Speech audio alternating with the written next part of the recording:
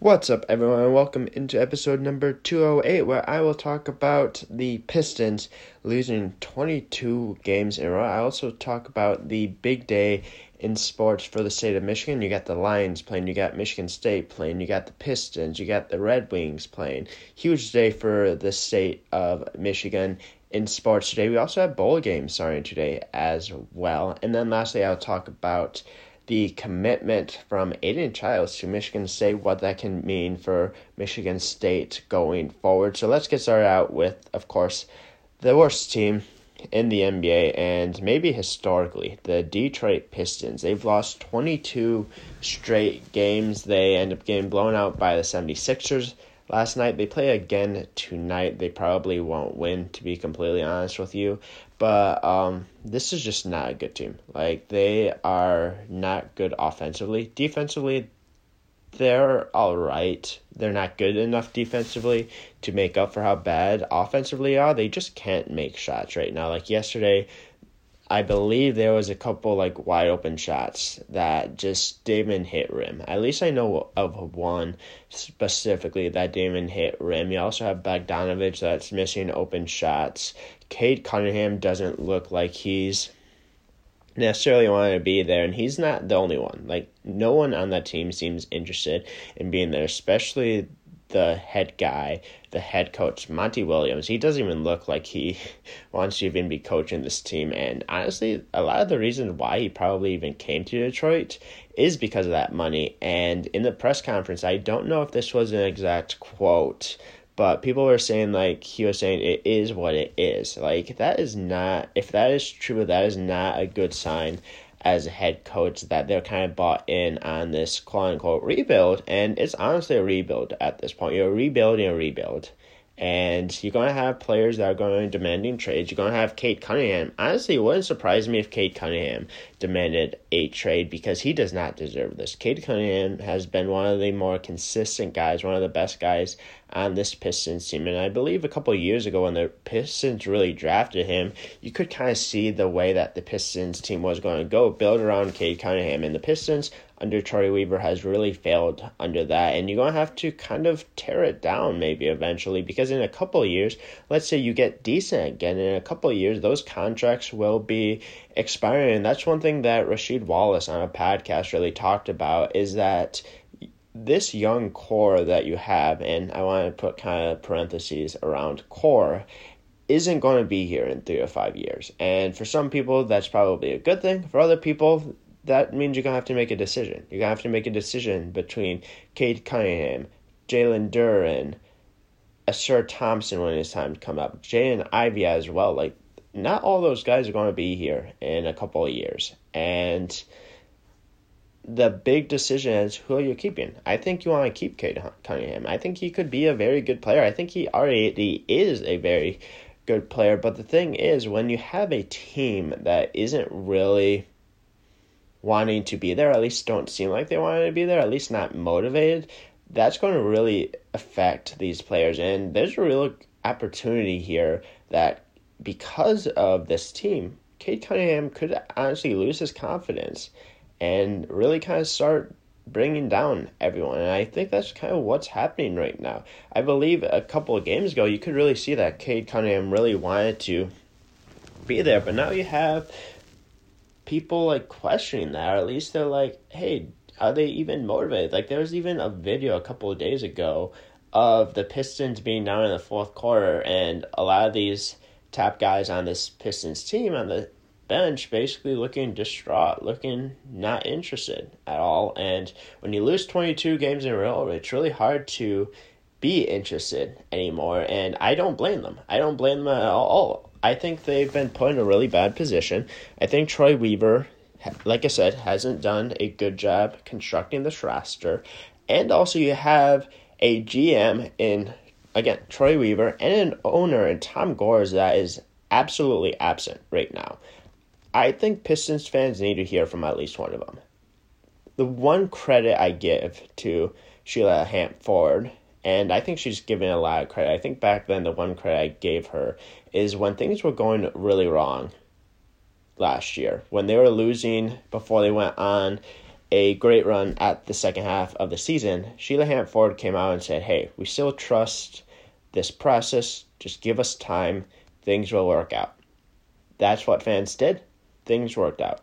Where's Pistons ownership right now? Like, where's Tom Gores? He hasn't even come out and talked about anything. Like, it is so disappointing. Tom Gores, I don't think a lot of people are surprised by this because I don't think Tom Gores necessarily cares about this Pistons team, to be completely honest with you, because this Pistons team has been bad for 10 plus years at this point. Like, it's been a while since this Pistons team has even been remotely good, or at least competitive, to go to the playoffs and even win a playoff game. Like, the last time was under Blake Griffin and they got swept by the Bucks, and it wasn't even a competitive series. Now, they did end up going to the playoffs by basically Blake Griffin carrying them on an injured body, but they did go.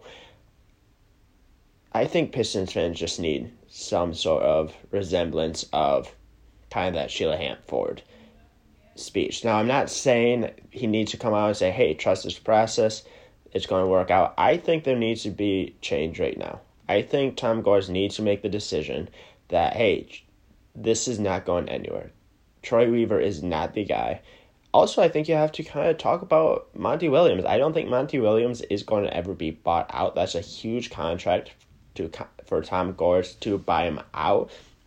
So I don't think that's going to happen. But I did see a few people saying, hey, you know what? Maybe Monty Williams just needs to kind of like step away for a little while and let some of these assistants coach. Because guess what? This team's going absolutely nowhere. The Pistons aren't going to win very many games. It wouldn't surprise me if they end up breaking the NBA record for losing 28 games in a row. That wouldn't shock me at this point, but things need to change.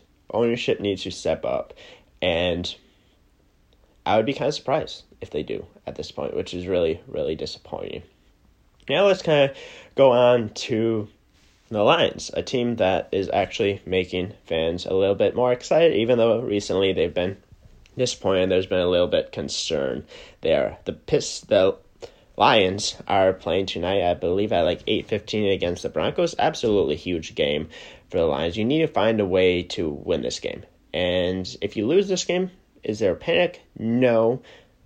But there continue to be kind of those questions. Now, if you win this game, this is a decent Denver Broncos team.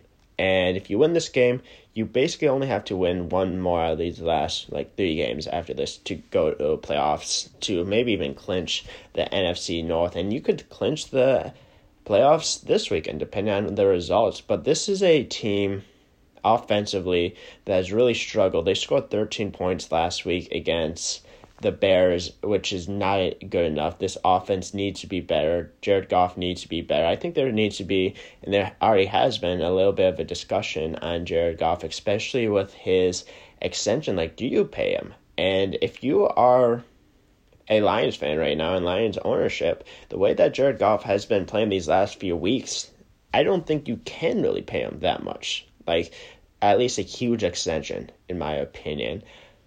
Now, if he comes out, balls out today, plays like he did early on in the season, yeah, maybe we can have that argument. But again, it also kind of depends on, one, if you make playoffs, which you should, and if you win a playoff game. Because if you don't win a playoff game, then kind of comes back that discussion on, is it Jared Goff the fault of it? Is it maybe not addressing the defense?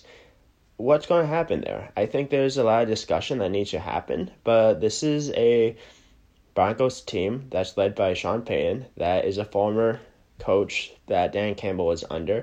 Dan Campbell is definitely going to be motivated in this. He did say that he might be a little bit more upset this week, at least not take crap from anyone, which is a good thing. But Dan Campbell is going to be himself. He's going to be aggressive. He's going to take chances. And this Lions offense, especially this offensive line now being healthy again, hopefully, I think they're going to have to be able to run the ball. And they're going to have to continue to run the ball against this Broncos defense, a defense that's given up over 5 yards per carry. If this is your time to run the ball, and if this is a team that you need to get your confidence going again, at least offensively, this is the game to do it. Because the Lions have a great offensive line with a duo that are great running backs. You have Jahmyr Gibbs that probably should be given the ball more, and you have David Montgomery that's been pretty decent this year as well. You're going to have to run the ball, and I think the Lions have kind of gone away from that a little bit in these past couple of weeks. I think the Bears' defense is actually pretty good at stopping the run, especially Montez Sweat was very good last week as well. But you're going to have to run the ball in this game, kind of take a little pressure off of Jared Goff, let Jared Goff make the decision, and he's going to have to be better. He's going to have to be better with handling the snaps. He can't throw as many interceptions as he has been, and hopefully he can actually hit Jamison Williams on a deep ball, because I don't think we've seen him really lead Jamison Williams, ever. So that's when kind of the discussion of will he be the next quarterback after these next couple of years. Again, that's something that we can have later on, but Lions need to get the win tonight. Red Wings also are playing tonight. They've struggled recently. Larkin did end up getting back to practice. He did have a no-contact jersey at practice, which is a great sign to see, and that's definitely making fans excited. It seems like he's going to be okay. That's a huge development. It seems like